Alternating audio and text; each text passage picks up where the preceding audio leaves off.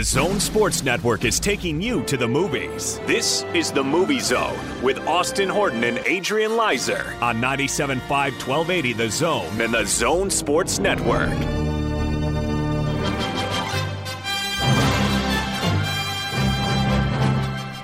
Three new movies opening this week at Megaplex theaters. Well, technically two opening this week. One that opened in between weeks and may not be in theaters long, so if you want to see it, get there quick.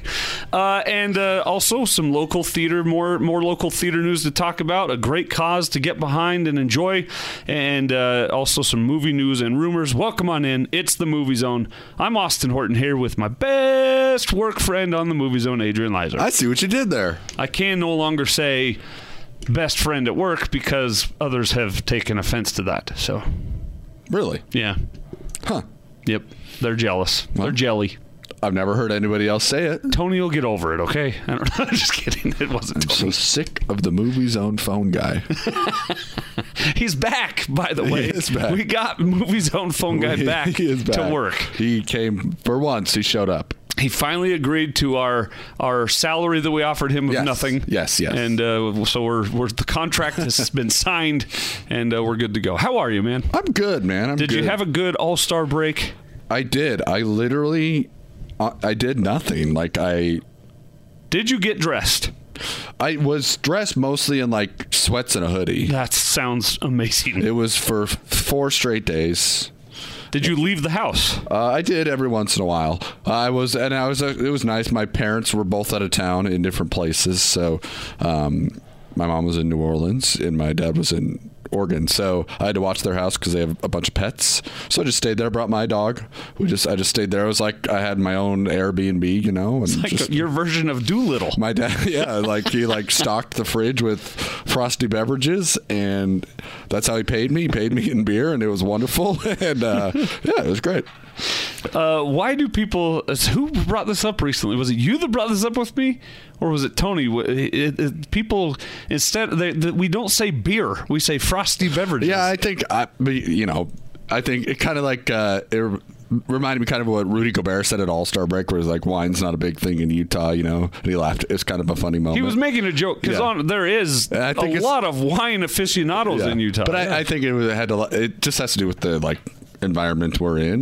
There's probably more non-drinkers than drinkers because of obvious reasons, and so actually, no, you know what? I might challenge that. Maybe in Salt Lake City, but as a state, it's still majority of people who don't. So I would say majority, or at least belong to a religion that teaches against it. Correct. And they might still drink. Yeah, you're right about that. I've met plenty of you. By you, he doesn't mean me. The royal you. But yeah. So and this town it's become downtown. Not to get it on the side, but the bar and restaurant scene is just blowing up downtown, and it's awesome to see. And the brewery scene. But anyway, back to where I started. Sweats and sweatpants and video games for most of the time. What video games are you fancying these days? I've been playing a lot of the Division 2. That's what I've never even heard of it. What is it? Is it a role play game or? It's like a post-apocalyptic shooter. So. First person? Third person. Third person. Yeah. All right. Okay. I don't remember the last time I played an actual console paddle video game. Well, and you have a lovely wife and a beautiful daughter. You don't have time for said things. All I have to do is make sure that the dog gets outside every 3 to 4 hours. And and I'm a giant nerd, as people know. I talk about Harry Potter and stuff all the time. Giant nerd. So it was just fun to do nothing. And sorry if I ruined the show by not being there, but the Tony and Austin show? Yeah. No, you didn't ruin the show by not being there. Darn it. You ruined it by... I was hoping you'd miss me. We did. See, and that's we do need to move on. But that is, every time I miss producing the big show or hosting with Tony or hosting with you, and I say, how did things go? I want the answer to be... No problems. Everything went well. But a little part of me wants to hear, well, if you had been there, it would have been better. Right. Yeah. But it was great, and glad to be back. And jazz season is about to kick right back off this weekend.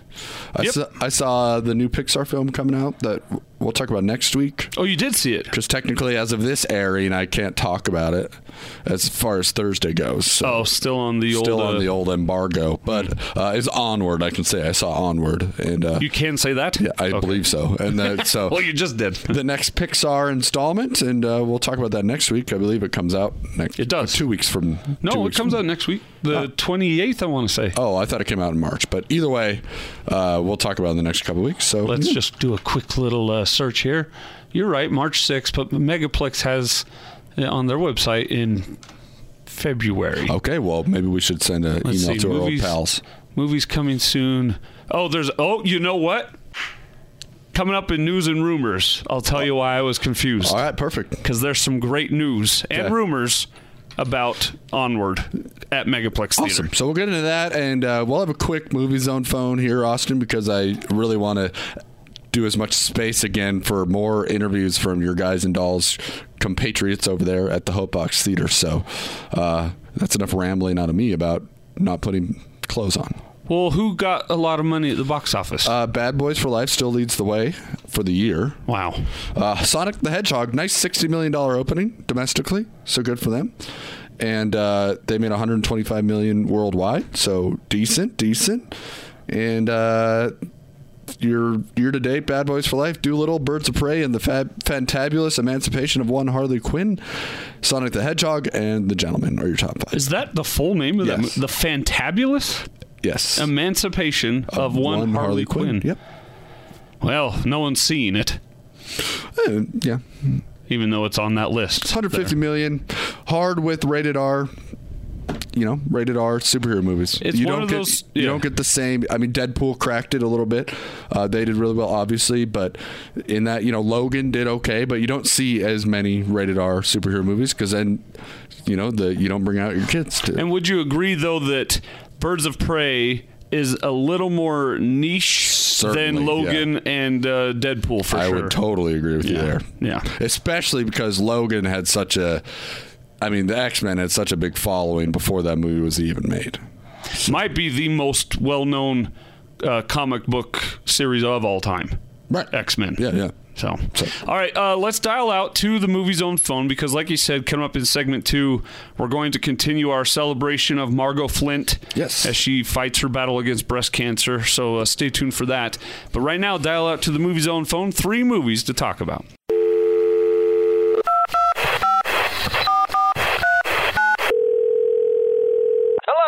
Welcome to Movie Zone Phone for the Larry H. Miller Megaplex Theaters. For popular movies and showtimes, please press 1. For 1917, please press 1. For Bad Boys for Life, please press 2.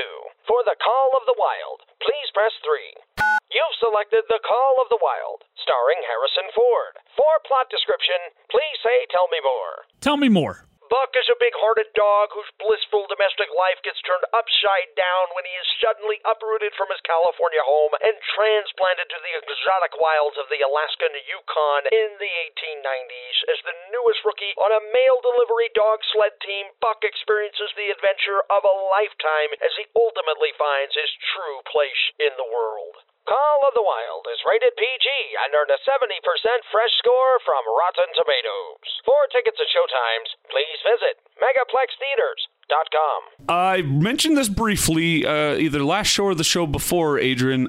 The Call of the Wild, I did not realize that they were utilizing a computer-generated animated dog. And all the dogs, all the animals are computer generated in this movie. Until I took a closer look at the trailer and went, well, that's not a real dog. But it took me taking a real good look to realize it was a computer animation.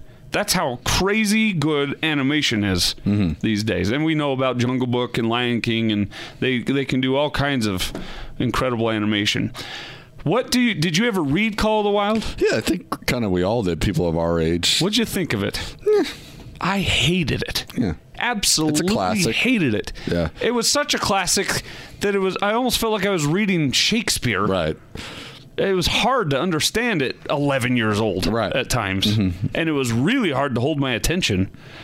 But on a movie... Classic also doesn't necessarily mean something we like is good all the time, right? Certainly. You know what I mean? Although classic does mean probably the majority find it good. Yeah, you'd be right about that. So. But as far as a movie portrayal of it goes, I think this looks really good and exciting. I'm going to give this one a go. Yeah, it looks... You know, I might. This might be a $5 Tuesday for me, Austin, just because it's not something I'm super like, oh, I want to go see The Call of the Wild.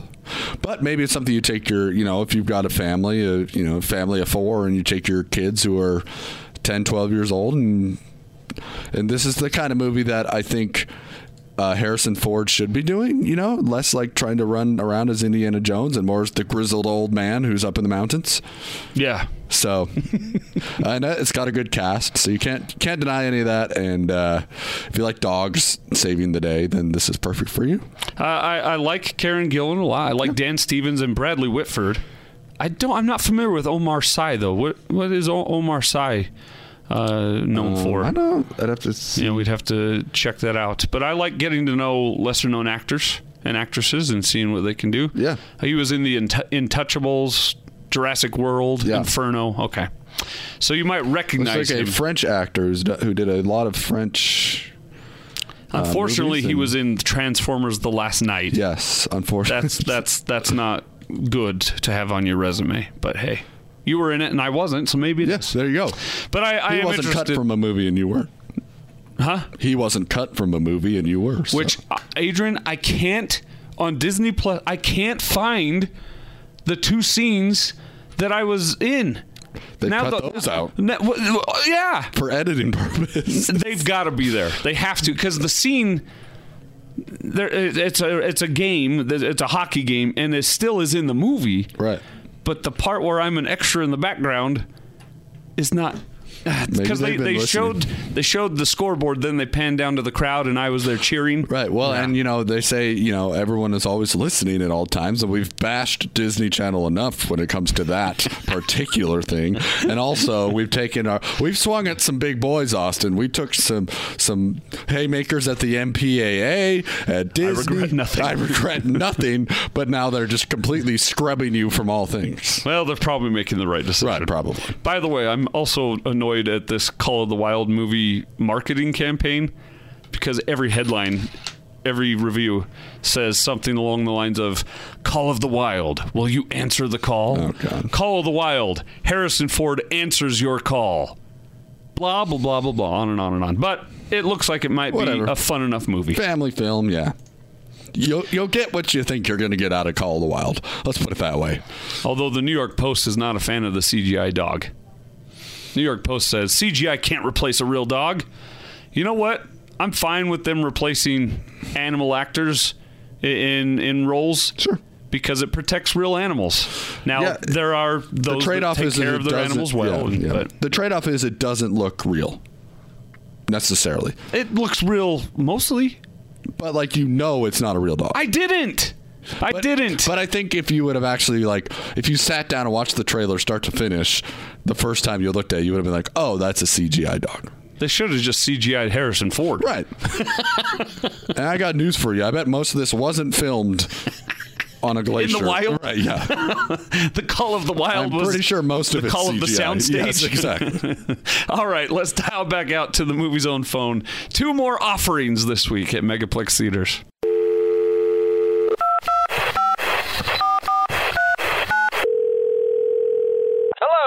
Welcome to Movie Zone Phone for the Larry H. Miller Megaplex Theaters. For popular movies and showtimes, please press 1. For Doolittle, please press 1. For Ford versus Ferrari, please press 2. For Downhill, please press 3. You've selected Downhill, starring Will Ferrell and Julia Louis-Dreyfus. For plot description, please say, tell me more. Tell me more. A woman starts to have second doubts about her husband after he runs away from an approaching avalanche, leaving her and their 2 sons behind. Downhill is rated R and earned a 4.8 out of 10 rating from IMDb.com. For tickets and showtimes, please visit megaplextheaters.com. This came out technically end of last week. It's a Will Ferrell movie. Mm-hmm. Julia Louis-Dreyfus getting back into things, which is interesting enough to me to take a look and maybe give it a shot. But you heard the rating there. You heard how well it's not doing. and it's just it is what it is. It's Will Ferrell has become a check collector who cashes in on 2 or 3 incredible roles in movies, and people keep paying him to make other movies that are just terrible. Yeah. And this is a don't go for me. Yeah, it's not really a go for me either. I'm such a fan of Julia Louis-Dreyfus, from Seinfeld to Veep, where she won like 7 straight Emmys for her role as the vice president. But this just doesn't really look that good to me. And Will Ferrell, I find him very funny, but I haven't found a movie of his lately very funny. Well said. If that makes sense. Yeah. Daddy's Home or whatever that was okay. Sure. And I think he's a awesome interview. Like, he's so good on when he goes on shows and things like that. He's an entertainer. He's an entertainer. He's hilarious. But and this is technically based on a true story. Have you ever seen that viral video where the dad leaves his family as the avalanche approaches the ski lodge? Yeah. But then they made a whole movie out of that one moment? Yeah. How good could it possibly be? So there you go. All right, one more movie. I'll tell you right now, I don't care for it, but I'll bet Adrian's got something to say about it.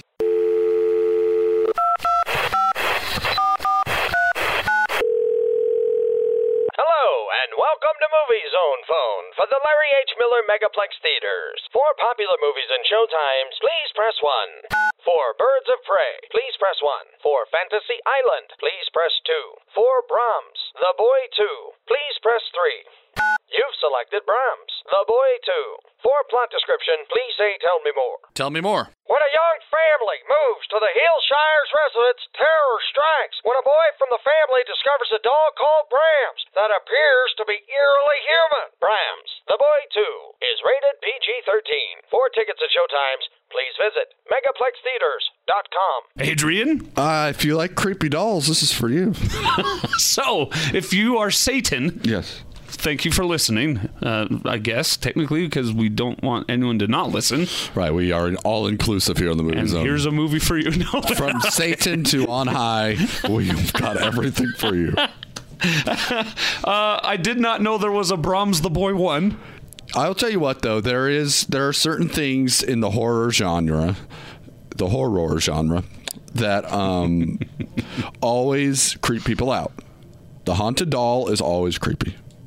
The haunted toys are always creepy. And then maybe an empty swing set swinging by itself to Ring Around the Rosie, and you just hear a little child singing Ring Around the Rosie. That's always creepy too. So, you know what? Ashes. Right, yeah. I fall down. Yeah, yes. So, there you go. I just terrified everybody. Katie Holmes. There you go. Good for her. I don't. What are you doing? But okay. She's collecting a check. Yep, exactly. The pictures of this. So it's a boy that turns into a doll? No, the doll is haunted. But the boy plays with the doll? Yes. Well, they move into this classic. It's a tale as old as time, Austin. Family moves into old crookedy house that no one has purchased for 70-odd years, right? Tale as old as time, sure. Yeah. They go into this home, this mansion built on some sort of ancient burial ground. Of dolls. A doll graveyard. Boy exploring home finds said doll in the creepy basement next to the old boiler. I assume they throw Brahms the doll into the boiler at the end of the movie. He laughs at them. Yeah. No thanks. Mom, searching through old closets, finds pictures of Brahms the doll in all of these old families. Where they never saw the doll. Right, exactly. But there he is in the picture. Yes, so... and then suddenly it's standing behind her. Much like A Tale as Old as Time, Beauty and the Beast, this is the same thing. All right. Well, thanks for making my point that this is a don't go. It is a not go. All right. To review, Brahms the Boy 2. Downhill, even more of a... And The Call of the Wild. Sure, why not? You're giving it a $5 Tuesday. Yeah. I'll go see it. Why not? All right, coming up next, from a mediocre offering at the movie theaters as far as new movies to a must-see, don't miss, can't wait to have you out to see local live production of Guys and Dolls. And it's not just that. It's about Margot Flint currently fighting for her life. Tell you about it next here on the Movie Zone.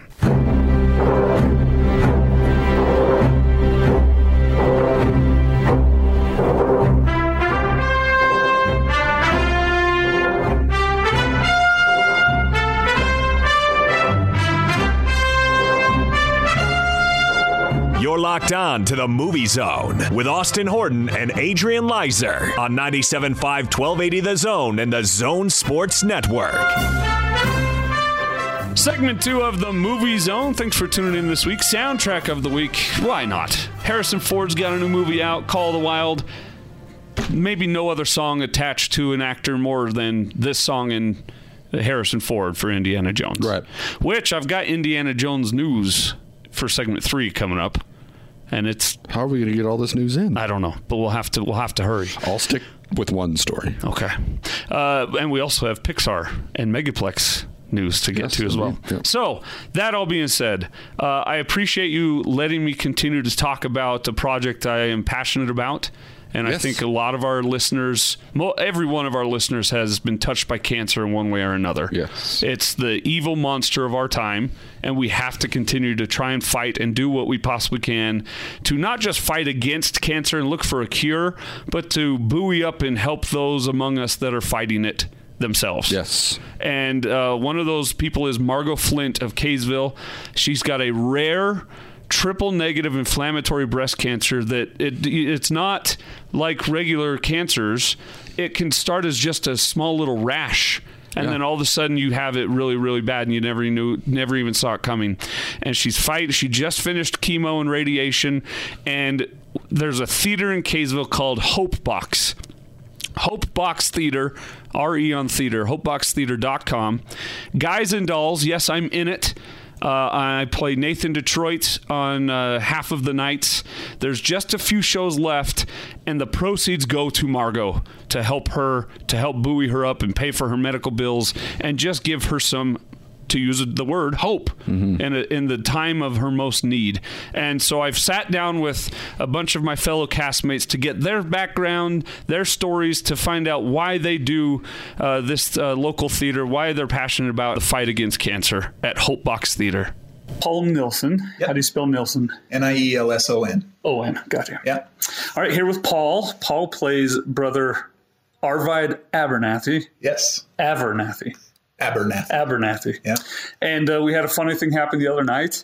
My character, I can't take the blame. It was my character, called someone else by your character's name, and that was pretty funny. Yeah, that was funny. So that was a great night. Is this how many shows have you done here at Hopebox? So this is my 5th show. It's my 4th in a row. Wow. So I did the last 4 shows. Is this the only place you play?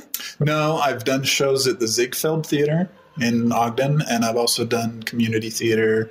I was also a stage manager for Much Ado About Nothing over at OPA. Oh, cool. Yeah. What is it about Hopebox that has you coming back? So the neat part about Hopebox, and the thing that keeps me coming back, is the aspect of this is about service. It's not about doing it because I love theater, although that's, of course, the reason that I even got started with theater. But it's a matter of serving someone else that could use some help right now in their life. And my whole life is now dedicated to mostly doing that, where all I'm here for is to serve people and help. You say your whole life is now dedicated to that. Did that turn because of your attachment to theater and the Hopebox Theater? Yes. So tell us about that. What do you mean by your whole life is dedicated to that? So an interesting story is that I woke up one Saturday morning with a migraine, and my wife said, "Your daughter wants to go and try out for a play." And I said, "Please just take her. I just want to die." Yeah. And she said, "Well, you can either take her or stay home with the 2 energetic boys who love their dad." So I was driving her to the theater and everything, and we got her into the whole sign-up process and everything. And I thought that all they did were junior plays at this community theater. And my daughter turned to me while we were waiting for her to go in, and she said, "Dad, why don't you try out? It looks like there's adults that are trying out because they've got numbers on them and everything." And so I said, "Okay." And so I walked over. Just that simple. It wasn't that simple. Had you done theater before? I had never done theater before. I was always in the pit because I played the drum set in high school. Oh, cool. And so I always played the music part of things, and I never was really in theater, although I love to sing. I've been singing since I was probably 3 years old. Oh, good. Just cool. Singing. That's all. Just kind of on a whim. Yeah. So on a whim, very, very odd circumstance, but they made me Daddy Warbucks in Oliver, or in Annie, I mean. Oh, cool. They made me Daddy Warbucks in Annie. Was that the Annie here at Hopebox? No, that was at the Clearfield Community Arts Center. That was 4.5 years ago when I started that one. And so I spent, the next 4 months going through the whole process of theater, but because it was something that really kind of resonated with me for some reason, I really did a lot of research on it and figured out what was going on with it. And from that came a complete life change, because I was just one of those people. I've always been the mediocre person that just never, puts himself out there. I just go to work and I get my job done and I do a really good job. And then I just go home and don't worry about anything. But since I got into theater, my whole life changed because I saw my daughter change. I saw my daughter, all of a sudden, she was more interactive with lots of different types of people. She was also very interactive with even the kids that were in the production. And so I asked her a little bit about it. She said, well, it's just I can see that even the guy that just gives you a newspaper in the show, and he doesn't have lines. He maybe sings a little bit, but there's nothing else. Without him being in the play would mean that the play is completely different. Wow. Just the simplest person. How old was she when she said this? So this was when she was 15. Wow. Pretty insightful. Yeah. Wow. But see, then I thought about it and I'm like, there's got to be something here. And so I did a lot of research, personal research, and I found several psychologists, including one by the name of Izzy Kalman, who came up with a fun little bully proofing game where he teaches kids how to talk to a bully so that the bully doesn't take advantage of them and they end on equal playing field. Wow. And you've written a book along those lines. Right. And so the book is called Remember Your Role, the cheat code for the bullying game. Because when I was a kid, I used to love playing video games, but I hated when I just couldn't get past that one level because the guy was just seemingly invincible. Yeah. And so then I'd find the code that was the God mode, and then I'd just wipe out the rest of the game. Yeah. Right? And feel better about yourself. Yeah. And then I'm like, hey, I did it. Right. And so again, the name is Remember Your Role, the cheat code for the bullying game. And where can we find it? It's on Amazon right now. Yeah. And is this for anybody who, would you direct it to only those who have dealt or are dealing with or have children dealing with bullying? Or is this something that everyone can benefit from? Well, see, bullying doesn't stop at the kids. That's where it starts. As a matter of fact, it starts as young as like 3-4-year-olds, the ones that are just getting into the preschool stuff. I mean, bullying starts right there. Wow. And nobody really realizes what it has to it, but it goes throughout the rest of your life. And so understanding the principles behind what's going on with the bullying, which means the bully is also a victim. The bully is just trying, personally, this is my personal belief, is that every single person in this world is trying to do the best they can with the tools that they've been given based off of their heredity, their environment, and the people that they deal with on a daily basis, right? And so we're trying to do the best that we can. But when you hear someone bullying someone else, it's because they're feeling peer pressure or they're feeling some sort of need to exact a power upon someone else. Wow. And it may be based off of something that has hurt them in the past or has hurt their family in the past. And they may not even realize that they're really bullying, but it's just one of those pieces that's part of their life. And so to help them understand it by just being cordial, being the nice guy, and just letting them have their moment, all of a sudden now you're on the same playing field. So what I teach in the book is I teach people to thank the bully for their time, to give them a genuine compliment, and to turn it around and just say, you know what, I can see why you would feel that way. Even if it's not true for you, for him, it's real. Validates that. Yeah. And so it validates their point. And then all you do is just ask them for advice. So thank them for their time, give them a genuine compliment, tell them that you understand their side of it, and then ask them, what can I do to be better? Which gives them a role of validity in your life. And they feel like, oh my gosh, and I mean something to this person. Right. And it gives them that power that they're looking for. but without you giving away power. You cheater. You're cheating. We like it. That's it. Why should people come see this Guys and Dolls at the Hopebox?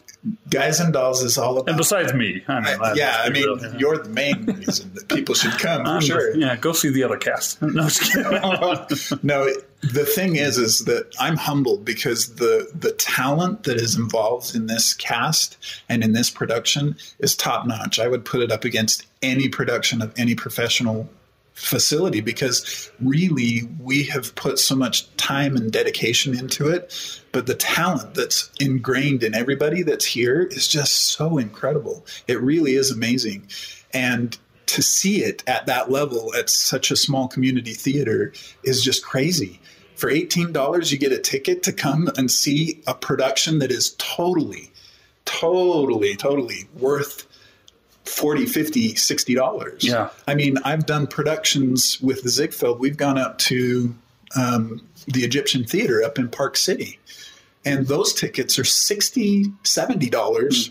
And I would put this show up against any of those. Wow. Because it is that good. It's a great show. And the entertainment that you get, the laughs that you'll cry about a couple of things. I mean, it's just amazing, the story that's being told. And then the biggest reason on top of all of that is that it helps someone who's struggling right now in their life. Absolutely. Well said. Yeah. Well, and thank you for the compliment on behalf of the cast around you. Yeah, I truly believe it, because I'm like amazed that I'm even part of this, really.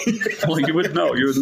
Thanks, Paul. Appreciate it. Here with Sean Jordan. What role do you play in the show, Sean? I'm Scranton Slim, as well as known as an ensemble cast member. You are the best Scranton Slim that ever did Scranton Slim. I appreciate the compliment. Are you a fan of The Office? Yeah, I would say so. I can't think of Scranton Slim without wondering if he would be a good side character in The Office. Oh, no, definitely. What do you like about Hopebox Theatre? Why are you interested in being an actor? Well, I've been pursuing my dream as an actor ever since I was very, very little. My first show that I've done in a stage performance wasn't when I was at the age of 6, Music Man.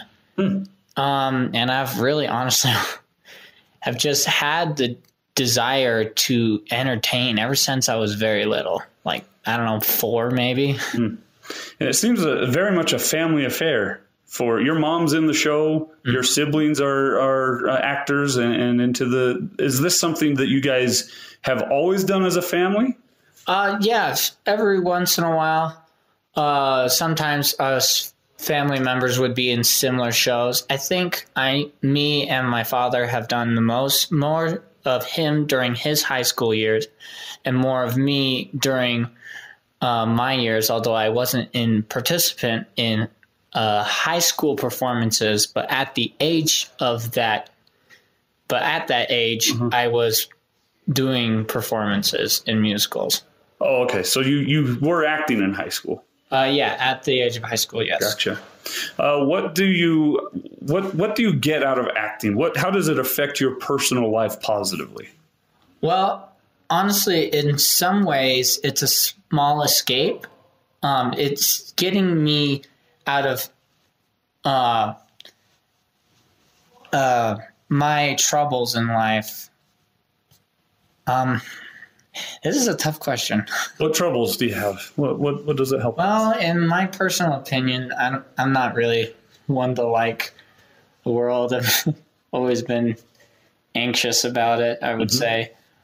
But yes, definitely, I can see that entertaining others is definitely a healthy way to express how I can make a small difference in the world. Yeah. You use 2 words that I think are brilliant: escape and express. Because yes, acting and performing is an escape, like you said, from things that might be bothering you or hurting you. But then it's not just an escape. You then channel it into an expression for positive returns and positive outpay. Yeah. That what do they do here at Hopebox and the mission of Hopebox in that fashion that has you enjoying performing in this theater so much? So what's Hopebox goal or what's my goal? I guess so. The goal of Hopebox, okay, of course, to help people in the community fighting for their lives and to help them financially and spiritually, emotionally. How does that impact your performance each and every night? I would say no difference, but I do support the idea. It is definitely a good cause. Gotcha. How many shows have you been in? Do you even know? Performing at Hopebox or performing all together? Yeah. I cannot count. Yeah. But I can definitely guarantee 5. Okay. Gotcha. Well, Sean, thanks so much. You're doing a great job. Really enjoying your work in this show. Come see Sean play Scranton Slim, Hopebox Theatre, Guys and Dolls. I do hope to pursue my acting career into filming, probably as voice actor. Great. Hire him. Definitely would be interested. Thanks, buddy. This is Charlotte Jordan. And your family, we talked to Sean earlier, your son, but your family is all about this world. We love theater. Yes, we do. Why is that? I think it gives us the opportunity to be somebody else, and we all love singing. We all love to act out. We love to have goofy voices sometimes. We'll mute a movie, put on the subtitles, and pretend to be a part just for fun sometimes. Oh, that's awesome. That's terrific. Yeah. Lots of good memories, I'm sure, from that. How many shows have you done here at Hopebox? This is my 3rd show. What were the other 2? I did Freaky Friday, the props for Freaky Friday, and I did Annie as well. And are you always the prop master? No, I'm not. Okay. With Annie, I was not. In other shows, I've been ensemble. Sometimes I've done set design.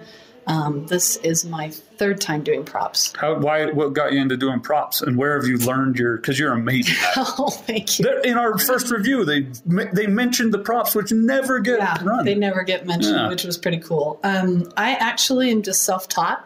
When I was a little girl, I used to try to create things out of other things. I guess it was just something that my mind is drawn to.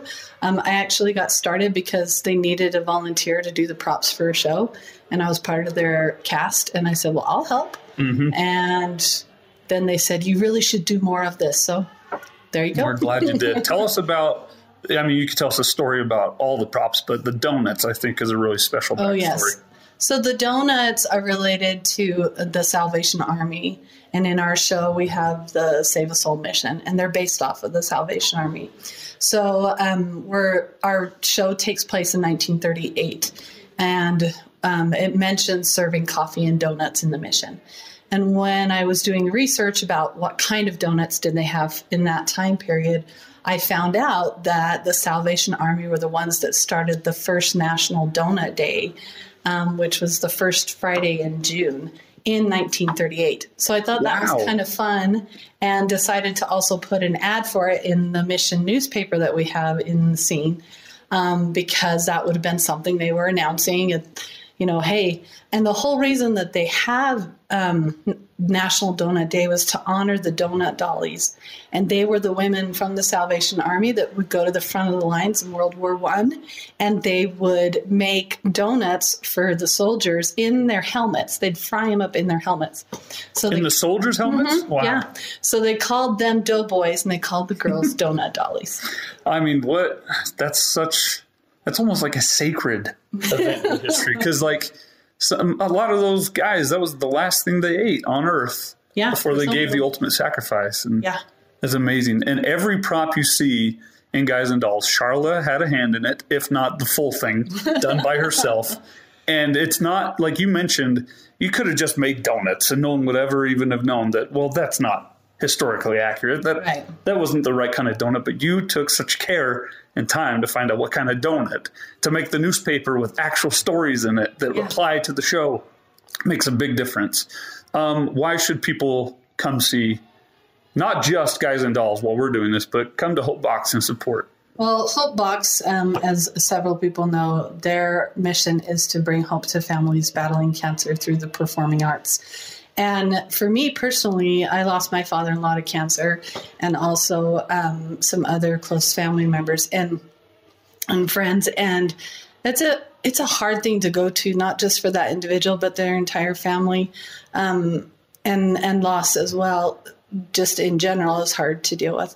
And so knowing that there's something that I get to do that I enjoy, like making props or singing and performing on stage, but that is going to help somebody else as they're struggling through a major trial in their life, then yeah, I'm all about that for sure. And who do you play in this show? I play Agatha Abernathy.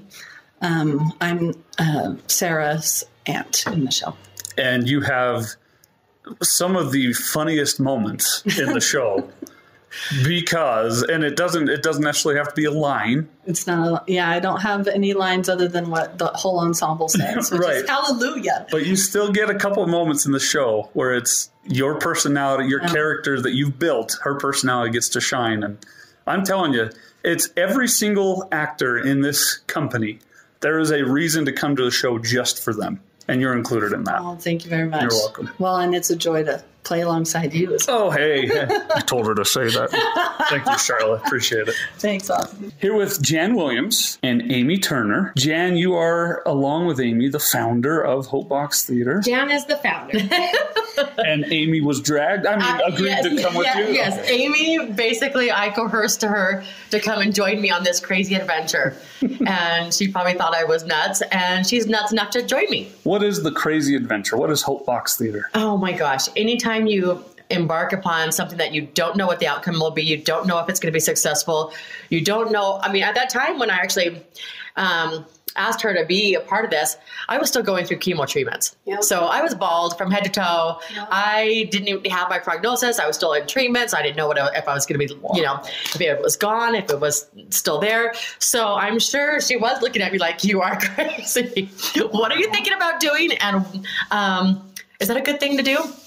But so But she kept having these dreams. Yeah, basically, I had I was in probably my last couple rounds of chemo for ovarian cancer, and I had a group of my students that came and sang to me one night. For Showstopper Kids, yeah. Yeah, because I've taught Showstoppers, which is a theater program for kids. younger people. 4 to 18. Yep, 4 to 18 years old, and I had to actually quit during my treatments because I just couldn't do it. Right. But anyways, I was at really kind of a low part of the treatments where your body kind of shuts down and you're just pretty down and out. And they showed up on my doorstep, saying to me, "Seasons of Love" from Rent, "For Good" from Wicked. Yeah. All those songs that I can't explain it. I always try to explain it, but I can't explain the feeling that I had when I opened up that door and saw those students out there and then heard their voices. It shocked me so much that I literally shut the door. Yeah. I shut the door because I was just I just couldn't believe that they were there. And it just overwhelmed me so much. And then I had to come open back the door and go back, outside. Well, and she was super frail and had her head wrap on and bald. Yeah. And This is the lowest where you were in the journey. Pretty low. Yeah. Needed to pick me up. Let's put it that way. And they came through with Matter of fact, at that point, I believe I actually couldn't have treatment because my blood count was so low and everything. Right. And so I was feeling really, thinking I'm not on schedule. I'm never going to get done with this. All that. Had the come to Jesus talk, whereas basically, if you die, that's what's going to happen, type of thing. And so it was really one of those moments in my life that literally was life-changing. I can't explain it more than that because it literally touched my soul. And that's what brought her hope. That's what brought me hope. And that night I could not sleep. Because I was so overwhelmed by the love and the outpouring of love and just how it made me feel that it's I couldn't sleep. And these thoughts just kept coming to my head over and over and over. And it was hope. And it was what can I do? How can I bring this to other people? How can I let them feel what I feel? And pay back and all that stuff. And I remembered, I was thinking about hope and how you basically just hold it onto a thread. And then I remembered a box theater, theater in the box. And it was Hopebox, Hopebox, Hopebox. oh my gosh, I'm going to start a theater. Just like that. Just like that. Like, oh my gosh, I'm starting a she theater. didn't call me that. Yeah. that And I hurried and grabbed my notebook and I was like writing, I was scribbling, and I was like scribbling exactly, you know, kind of what I was thinking, how I would run it and all this stuff. And after I got done, I was like looking at it and just thinking, oh my gosh, how am I going to do this? Yeah. You know, how am I going to do this? And so I started with just asking some women to come over, and I shared my vision. And then it was like, and Amy was one of them. And, you know, Amy, as we were leaving, she said, Jan, you know, basically wherever you go, I go, right? Well, because I mean, I've never been through cancer, but I suffer with depression and anxiety and mental illness. And so I had taught with her for years before her ovarian cancer with showstoppers. And that is what saved me.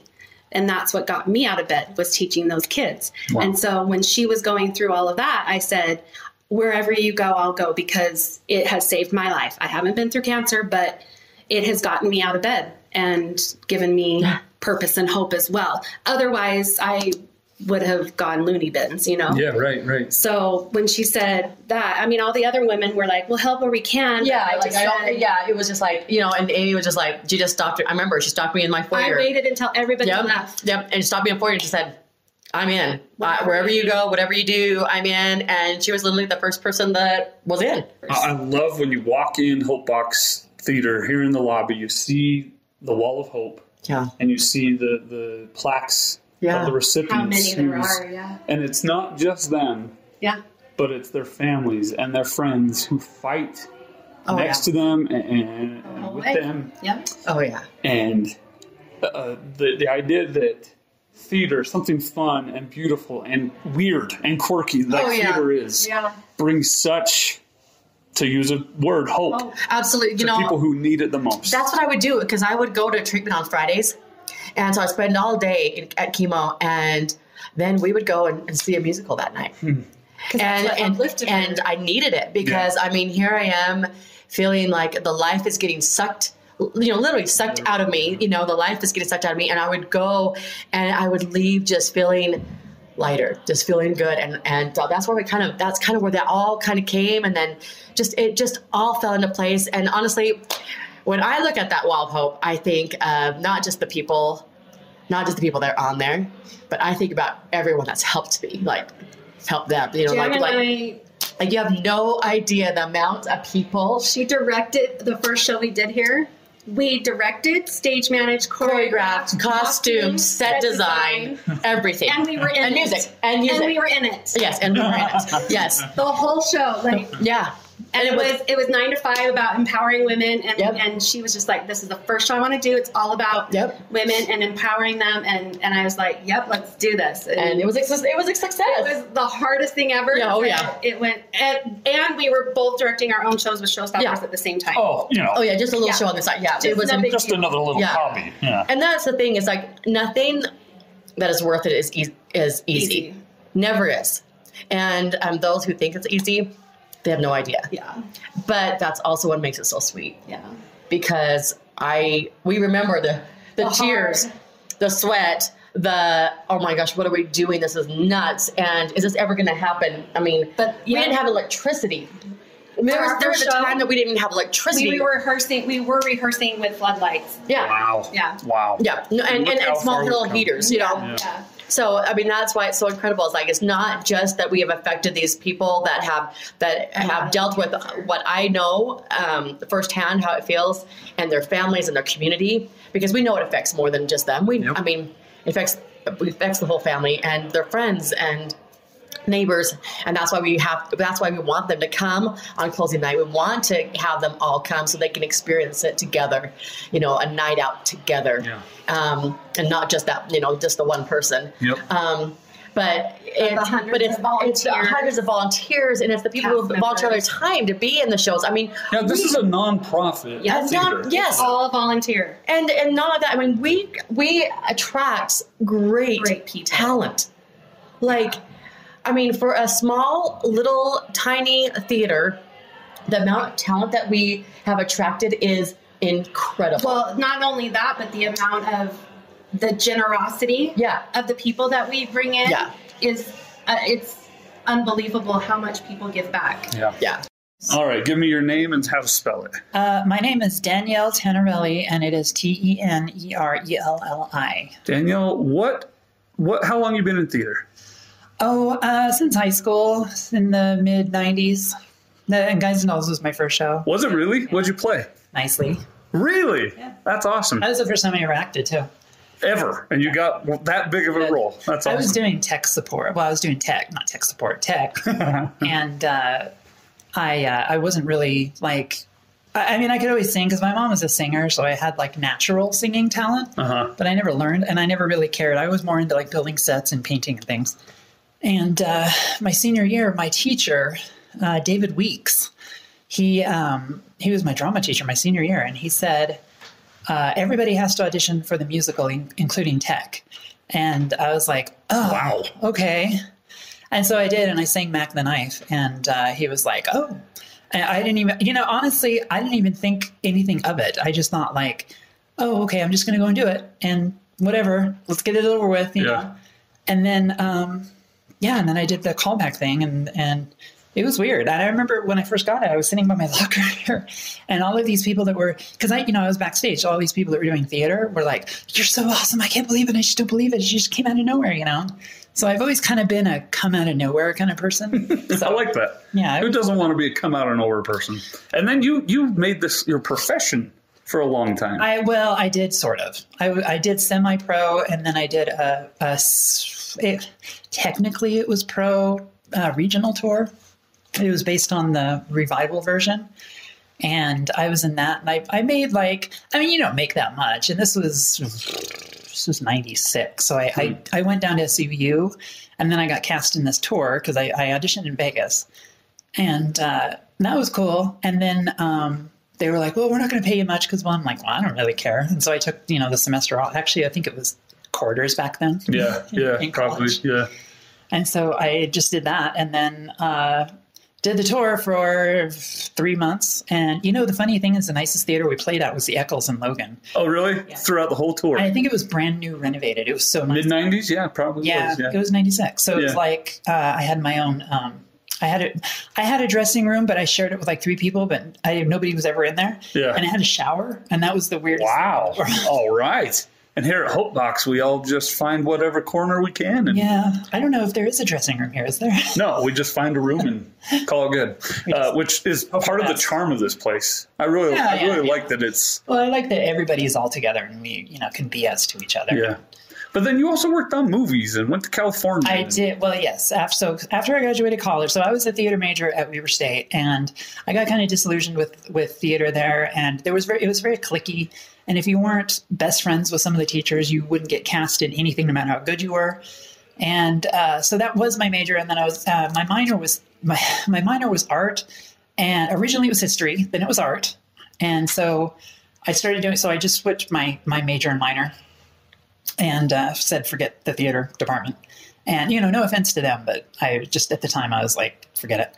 And started doing art, and I graduated in 2008 with an art major, 2D emphasis, which is painting, technically, because 3D is like ceramics, Yeah. So I did that, and I was here until 2010, and I wasn't getting too far here, and I was living in Salt Lake, and things, it was okay. All my friends are getting married and moving away and having kids and stuff, and I was just kind of by myself. And a friend of mine who worked on Polar Express, and he worked on all the stuff at Image Movers. It was like the Christmas Carol movie and Mars Needs Moms, and I guess they were working on Yellow Submarine, but it got canned. He was like, I was like, how do I get out of Utah? And he goes, well, just apply to Art Center in Pasadena and see if you can get in. And I was like, I don't even know what that is. And so I applied to it, and I applied to the entertainment section of Art Center College of Design in Pasadena. And I applied for entertainment design, which they only take 17 per semester, 17 people. And I actually got it. And then I got there, and they were like, oh, it's not that hard. We say we take 17, but, it's just like, okay. So why Hopebox? Why should people come see this show? Why should they, or why Why? Why do you do Hopebox Theatre, and why should people come? Well, I was turned on to it by a friend of mine who's the choreographer, Sunny, and she mentioned on Facebook about Guys and Dolls, and I was like, you know what, this is my fifth time doing, it, but I had done it 4 other times. Mm-hmm. I'm like, well, I'll probably get cast in that maybe. And I did it just for fun, and then I got cast. And who do you play? I play General Cartwright. And you kill it. It's so funny. That's what I hear. Yep. It is so important and such a funny role that you knock out of the park.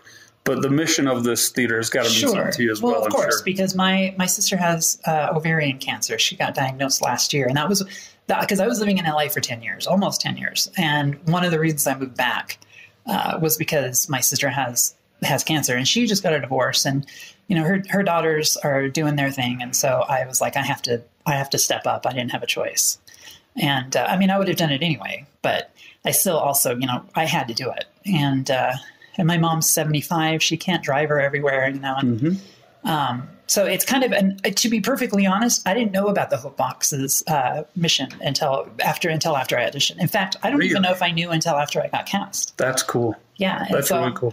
I was like, oh, and so I found out. Especially with your connection with your sister there and her trial. Yeah, it was nice. Yeah. It was interesting. That's a gift. And it's interesting because every day it seems like we emphasize on Margot, obviously. She's the one who is our pick for this. Yeah, the recipient. So they pick a different one every show. Every show. Literally every show. Yep. Okay.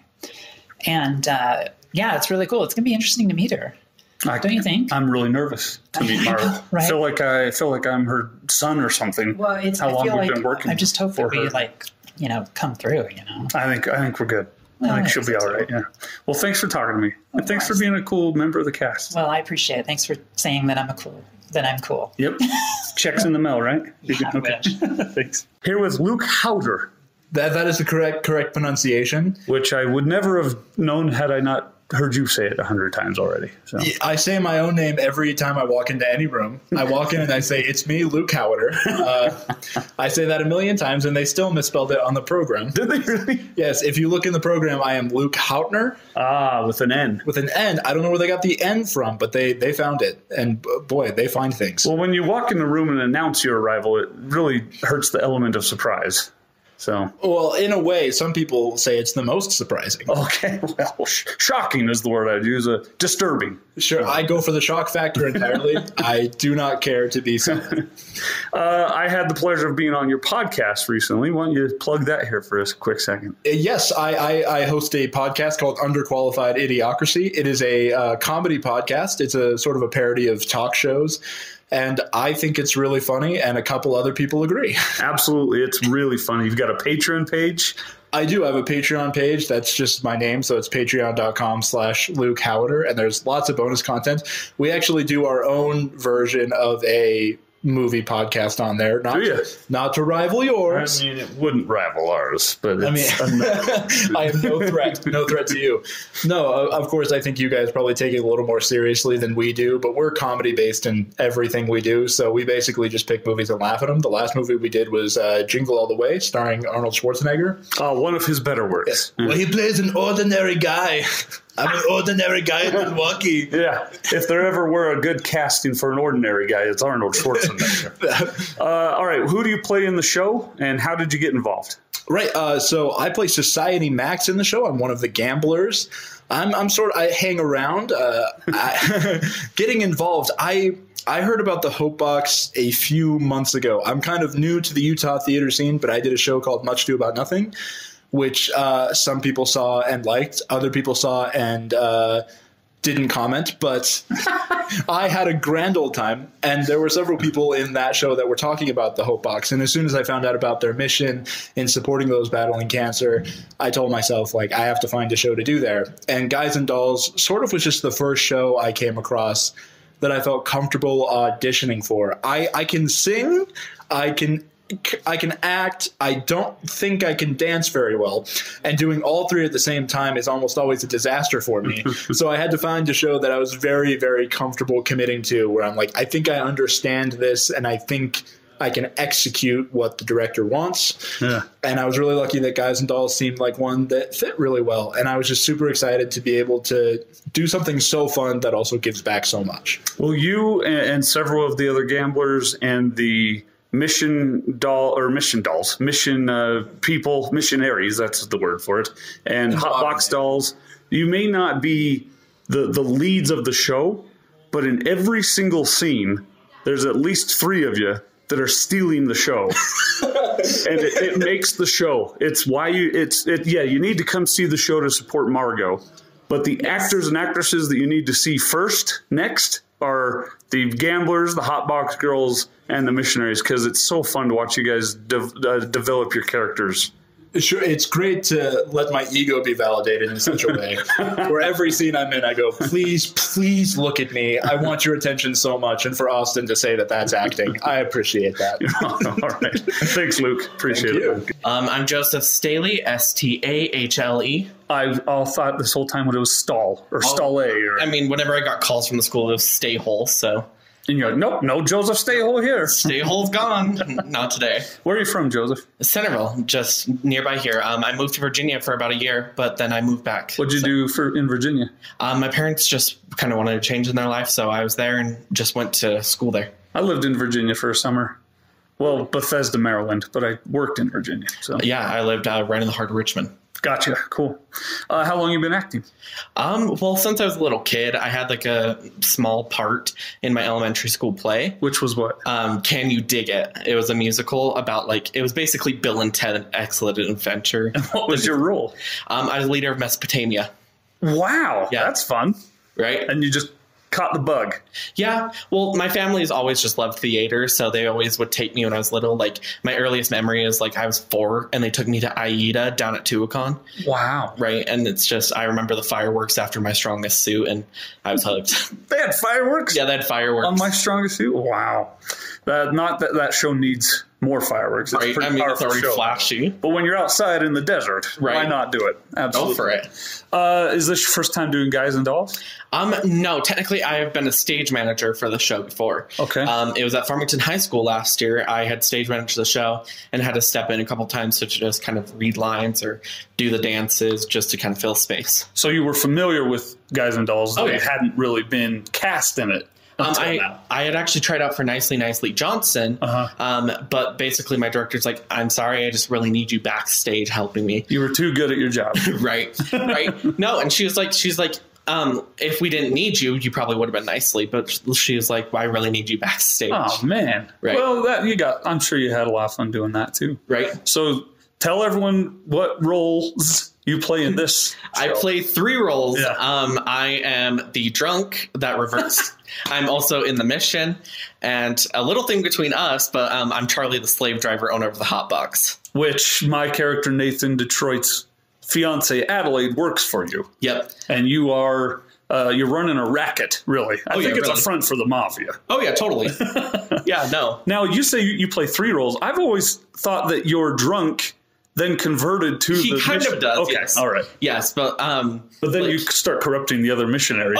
Well, technically Amy's already corrupted. That's right. So but we start corrupting Savannah, so it's fun though. Whose dad is the music director. Oh yeah. And he seems to be fine with it. So. Oh yeah. And he's like she's hanging out with the best crowd she can.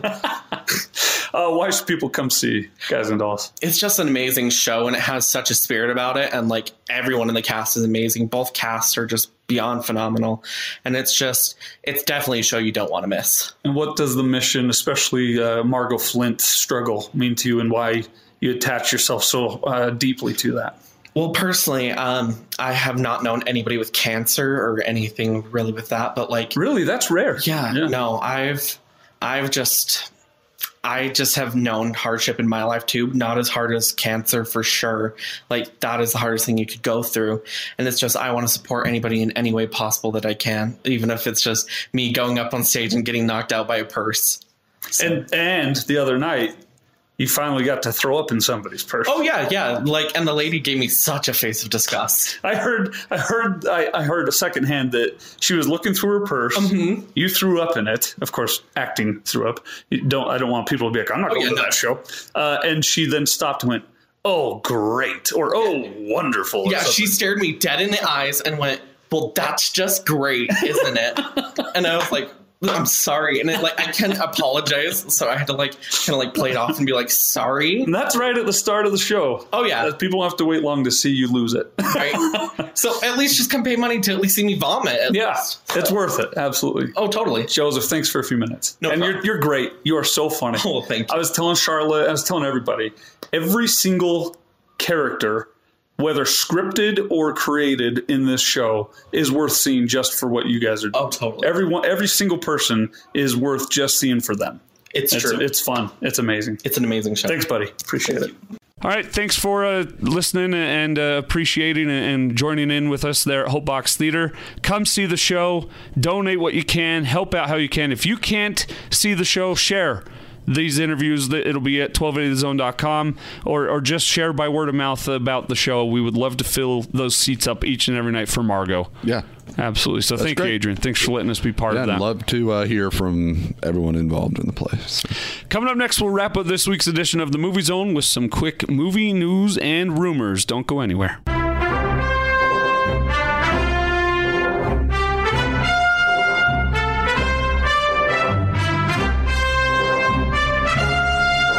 You're locked on to the Movie Zone with Austin Horton and Adrian Leiser on 97.5 1280 The Zone and the Zone Sports Network.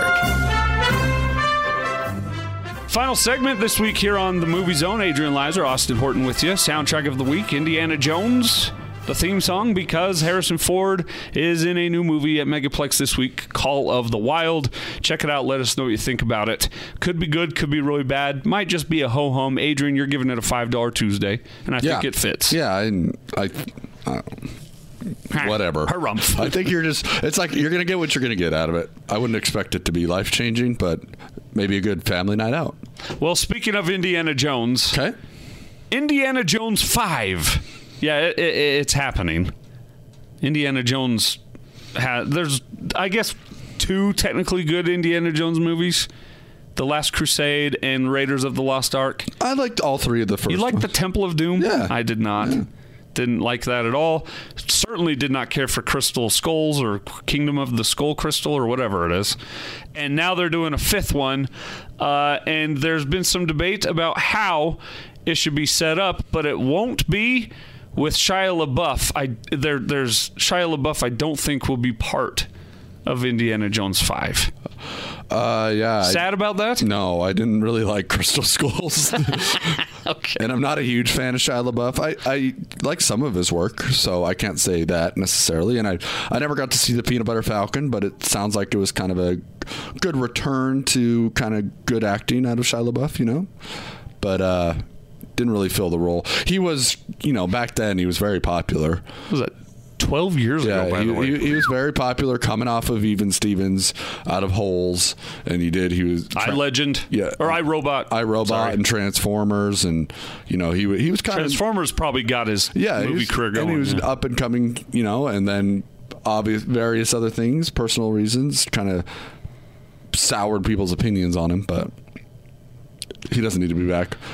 But I kind of hope it's somebody like, somebody new. I don't know. I hope it's not like a Chris Pratt or something, right? Like someone who's in a ton of other movies and you're just waiting. And I love Chris Pratt. Don't get me wrong. I think he's fabulous. But someone who's just constantly jumping from franchise to franchise, and they're just in this rotation of we'll see him in Avengers, then we'll see him in Jurassic World, then we'll see him in Indiana Jones. Somebody maybe who could be the next up and coming. Has Oscar Isaac gotten to that level for you because of Star Wars? No. Because I think he's an incredible actor. But you don't see him in a lot of stuff. Right. So I would like someone like that. Someone like that, maybe.